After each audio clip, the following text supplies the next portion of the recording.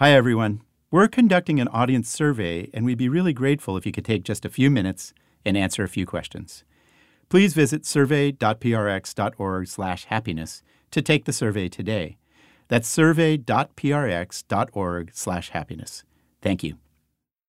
The Science of Happiness is brought to you by Progressive, one of the country's leading providers of auto insurance. With Progressive's Name Your Price tool, you say what kind of coverage you're looking for and how much you want to pay, and Progressive will help you find options that fit within your budget. Use the Name Your Price tool and start an online quote today at Progressive.com.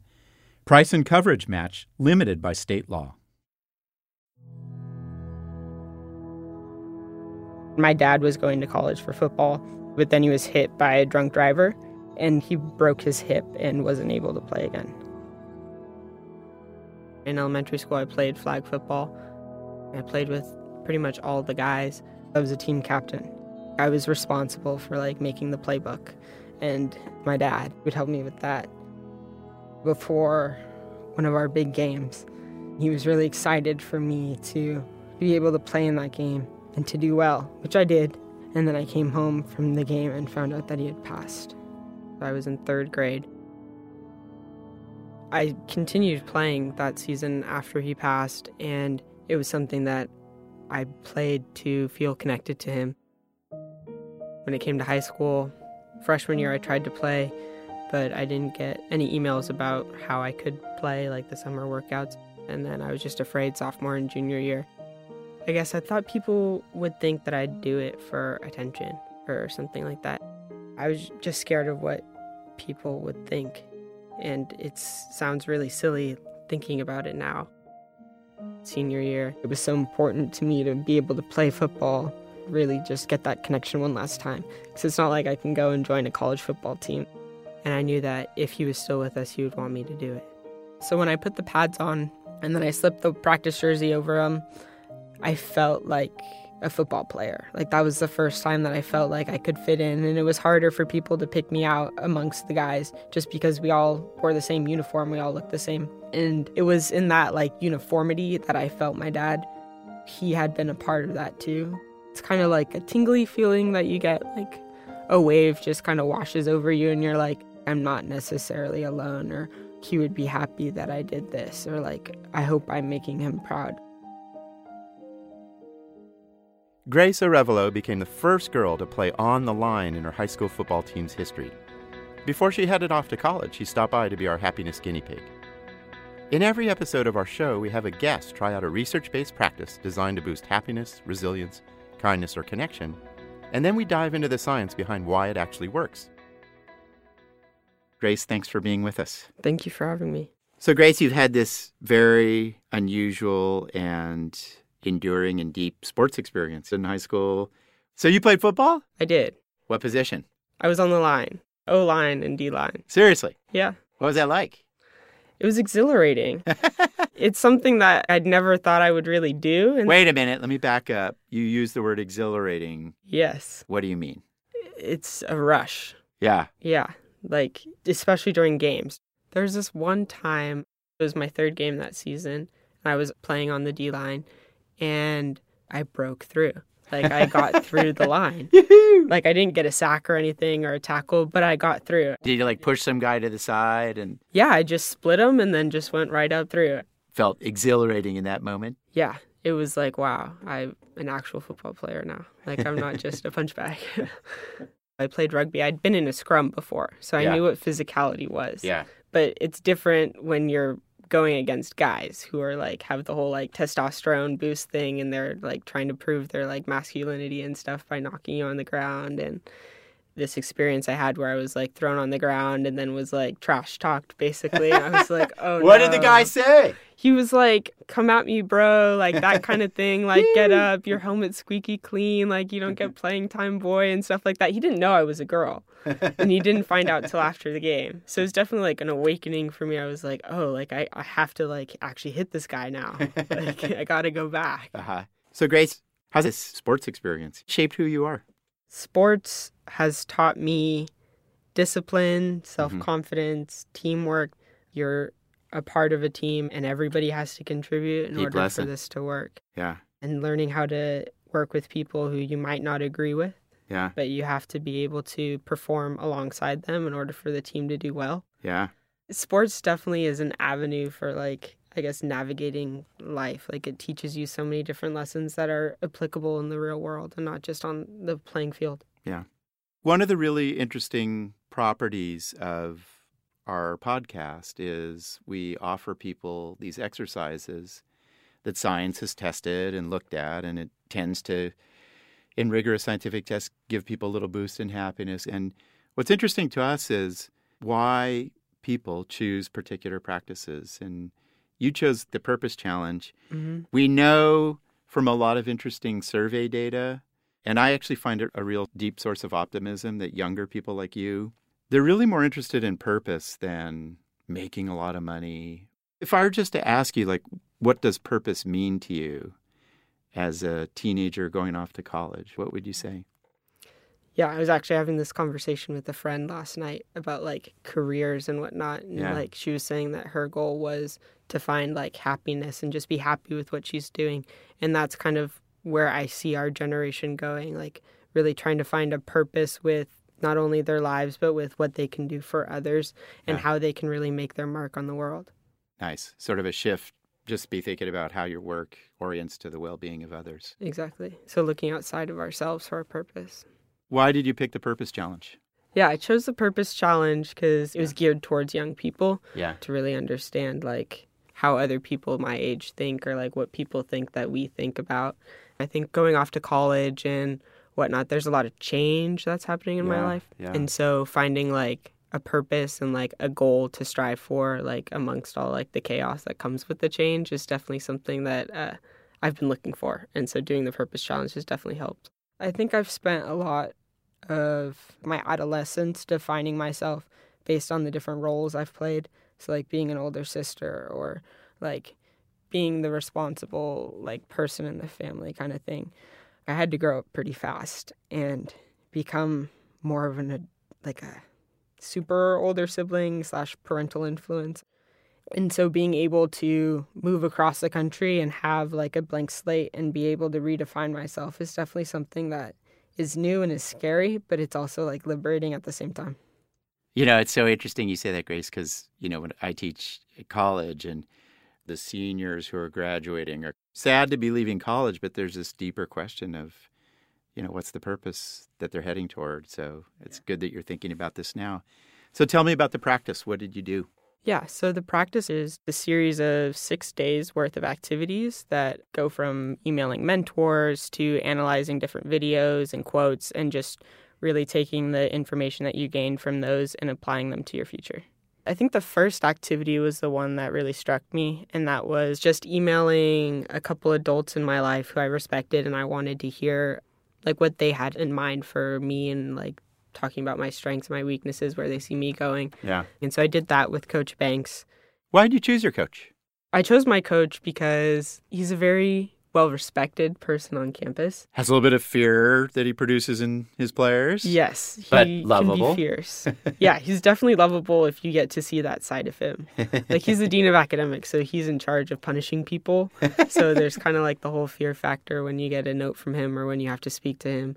But yeah, getting to know him by playing for him, having conversations with him during the season, I really got to see a different side of him. And yeah, he's become almost like an uncle figure in my life.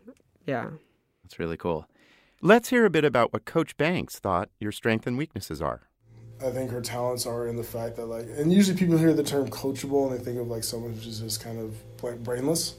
I think it was someone who's able to take instruction and apply it directly, which I think is not an easy skill for people to have, and I say that as a talent for her. I think her strengths are her own character, how she handles situations and deals with things.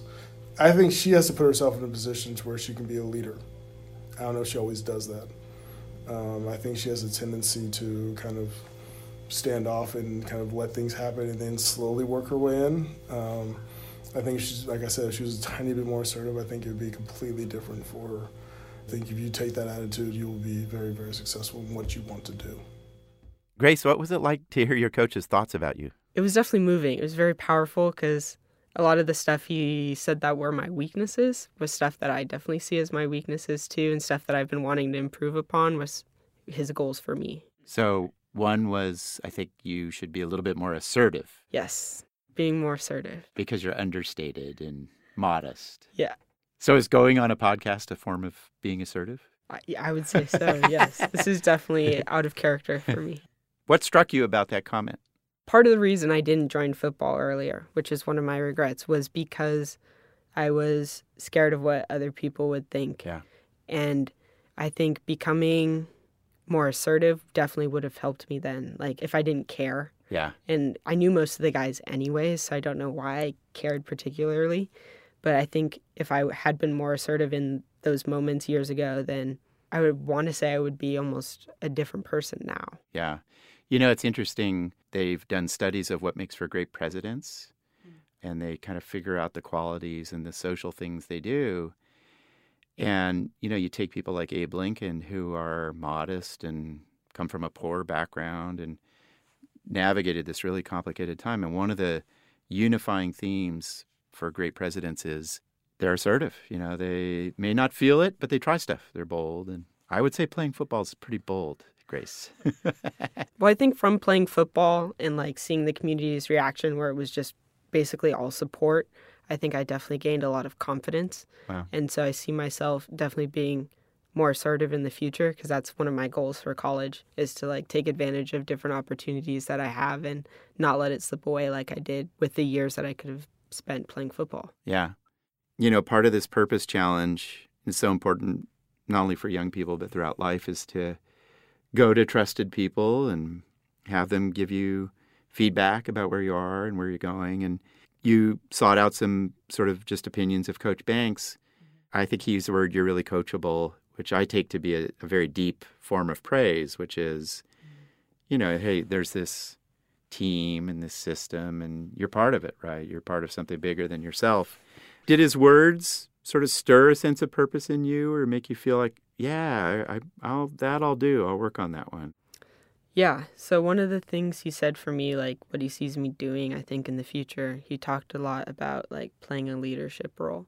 And that's something that I've always kind of inspired to do. I'm a toe dipper when it comes to getting into the pool and like taking on more responsibility and like becoming a leader. And when he talked about me possibly like starting a nonprofit or like running some company, I was like, yeah, you know, I could probably do this. It gave me a sense of confidence and a confidence boost going forward and looking into careers and looking into like future career aspirations. Yeah. So you said earlier, like the experience, you did it a couple days, this sort of purpose challenge and writing about it, is it sort of staying with you? And did it shift your feelings in any ways? I think the purpose challenge has helped me recognize not necessarily my individual purpose, but like different purposes that I could have or different purposes that I could serve. It's opened my eyes to different avenues of not necessarily career, but of different things that I think I would be good at. So trying something new in terms of a major or encouraging me to take a different class that I might not take, or just being more outgoing almost, because it's helped me to self-analyze and be able to take what I've learned from that and hopefully apply it to the future. And so giving me a purpose in that sense. But yeah, I have a good feeling that this challenge and exercise will stick with me. Well, Grace, I have a very distinct feeling that you're going to be giving a lot of purpose to other people around you. So it's been a delight to have you on our show and to get the voice of such a thoughtful, assertive, or increasingly assertive, and deep and kind person. So thank you for being here. Thank you so much for having me. Hiring the right team for your business can be a long and arduous process. With Indeed, there are no long-term contracts. You can pause your account at any time, and you only pay for what you need. Indeed.com is the hiring site that helps you find quality candidates with Indeed Instant Match. Indeed searches through the millions of resumes in their database to help show you great candidates instantly. Want your quality shortlist fast? You need Indeed. Right now, our listeners get a free $75 credit to upgrade your job post at Indeed.com/happiness. This is Indeed's best offer available anywhere. Get a free $75 credit at Indeed.com/happiness. Indeed.com/happiness. Offer valid through March 31st. Terms and conditions apply. We know from science that giving to others, especially those in need, can make us happier as a community. Unbound is an international nonprofit that partners with families living in extreme poverty, empowering them to become self-sufficient and fulfill their desired potential. When you sponsor a child, young adult, or elder through Unbound, you invest in personalized benefits that support goals chosen by the sponsored individual and their family. Unbound sends more than $100 million each year to support families in under-resourced countries. You can make a real and direct impact, offering hope in the life of someone when they need it most. Partner with a new friend today at unbound.org/happiness. So Grace did a happiness practice that I think is on a lot of young people's minds and really people of any age, which is what is their purpose in life? And she went through this interesting process of inquiry where she kind of took stock of what her values and strengths are. She got some feedback from her cherished coach, and then she integrated into her identity. She really was doing a practice that's based on a lot of neat new science on what we call purpose, or what is your core value and how you're applying it in a situation. Or you might even broaden out and talk about it in terms of meaning, which is what is the animating value or purpose or strength that really is driving your life narrative forward. The Purpose Challenge was developed by Kendall Cotton-Bronk, a professor of psychology at Claremont Graduate University. She studies how young people discover their purpose. We have a lot of research that finds that leading a life of purpose is associated with all kinds of physical indicators of health, things like better cardiovascular functioning, better sleep, even longevity. People with purpose are happier, they're more satisfied with their lives. And then it's also associated, even particularly with adolescents, with indicators of academic success. So things like grit and resilience and self-efficacy. The second clear finding is that the experience is pretty rare. Actually, most young people do not report leading a life of purpose. Only about 1 in 10 early adolescents report leading a life of purpose. So in our lab, we were looking at those two findings. Leading a life of purpose is a good thing, but it's actually a pretty rare experience. Kendall discovered some really interesting findings in her studies with young people. One thing that really surprised us in our research on purpose was that gratitude was actually a means to fostering purpose. We created and tested a toolkit, and that became the basis of the Purpose Challenge. We also tested a second toolkit, though, and this toolkit had activities that didn't ask anything about goal setting, nothing about your values or what you wanted out of life, none of that. Instead, the activities were all around gratitude. And so we had young people do things like, every day for 1 week, write down 3 good things that happened to you today. We had them write a gratitude letter to somebody who, had really helped them in their lives. It actually fostered purpose slightly better than the purpose fostering toolkit. And I think the reason is that, when young people or anybody really spends time thinking about the blessings in their lives and the people who have blessed them, they're sort of naturally inclined to start to think about how they want to give back and how they want to use their skills to contribute.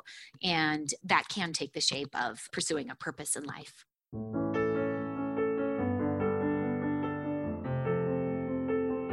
If you or your kids would like to try the Purpose Challenge, go to purposechallenge.org, where you'll find lots of tips and information on discovering your purpose. And then call us at 510-519-4903 and let us know how it went. I'm Dacher Keltner. Thanks for joining me for the Science of Happiness. Our podcast is a co-production of UC Berkeley's Greater Good Science Center and PRI, with production assistance from Jenny Cataldo and Ben Manila of BMP Audio. Our producer is Jane Bach. Production assistant is Lee Mengistu. Executive producer is Jason Marsh. Special thanks to UC Berkeley's Graduate School of Journalism. Our original music is by David Michelle Ruddy. You can learn more about the Science of Happiness and find related articles, videos, quizzes, all kinds of stuff on our website, greatergood.berkeley.edu. And shoot us an email. Tell us what you think about what you heard. Send it to greater@berkeley.edu.